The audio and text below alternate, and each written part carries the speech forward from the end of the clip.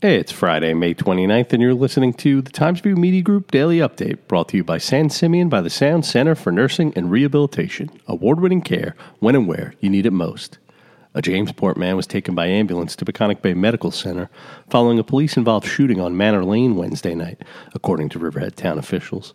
The shooting, which led to a 10-hour closure of the road as multiple police agencies responded to the scene, was precipitated by a call for a domestic dispute between a father and his adult son shortly before 8 p.m. The son, William G. Klatt, 32, suffered a gunshot wound to the leg after exchanging gunfire with police, Town Supervisor Yvette Aguiar said. Riverhead Police Chief David Hagermiller said no officers were injured in the shooting. Town police had been responding to a call for a domestic dispute and found Mr. Klatt barricaded inside the home, the chief said. While police spoke with his father, William J. Klatt, 60, the son fired multiple shots through an open window. He then exited the residence and approached police and his father with a shotgun, opening fire. The younger Mr. Klatt, who lives at the residence with his father, was under arrest at the hospital, police said. Arraignment details, including any charges he's facing, have not yet been announced. Walking around Greenport Village this weekend, you may notice more room to practice social distancing. Village officials announced Thursday that no on-street parking will be allowed on either side of Main Street north to Center Street and on Front Street between 3rd and Main Streets from 8 a.m. Saturday through 8 a.m. Monday, June 1st. This weekend's parking limitations will provide a glimpse into how a proposal to eliminate parking to increase sidewalk areas and possibly have food, beverages, and retail available curbside may look.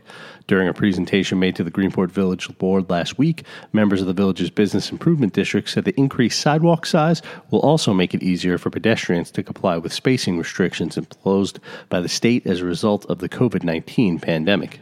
On Thursday, in a first for New York State, Suffolk County Police announced that genetic genealogy was used to give a name to the woman previously identified only as Jane Doe No. 6 in the famed Gilgo Beach serial killer investigation. Her remains were initially located in Manorville in November 2000.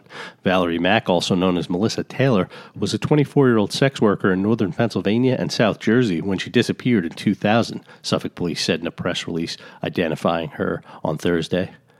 The Riverhead Planning Board will require Bates & Barrels to have a public hearing on its proposal to locate an 8-foot by 50-foot portable self-contained firearm testing range at its site.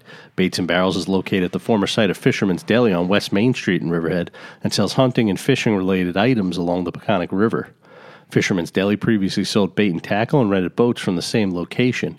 Bates & Barrels, which began operating about 4 years ago, last year received a favorable determination from the town zoning board of appeals that stated that the gun container is an accessory use to the store and thus is permitted. There's a chance of showers throughout the day today with a high near 68 degrees, according to the National Weather Service. The low tonight will be around 62. The sun likely won't return until Sunday. High temperatures should be around 70 throughout the weekend.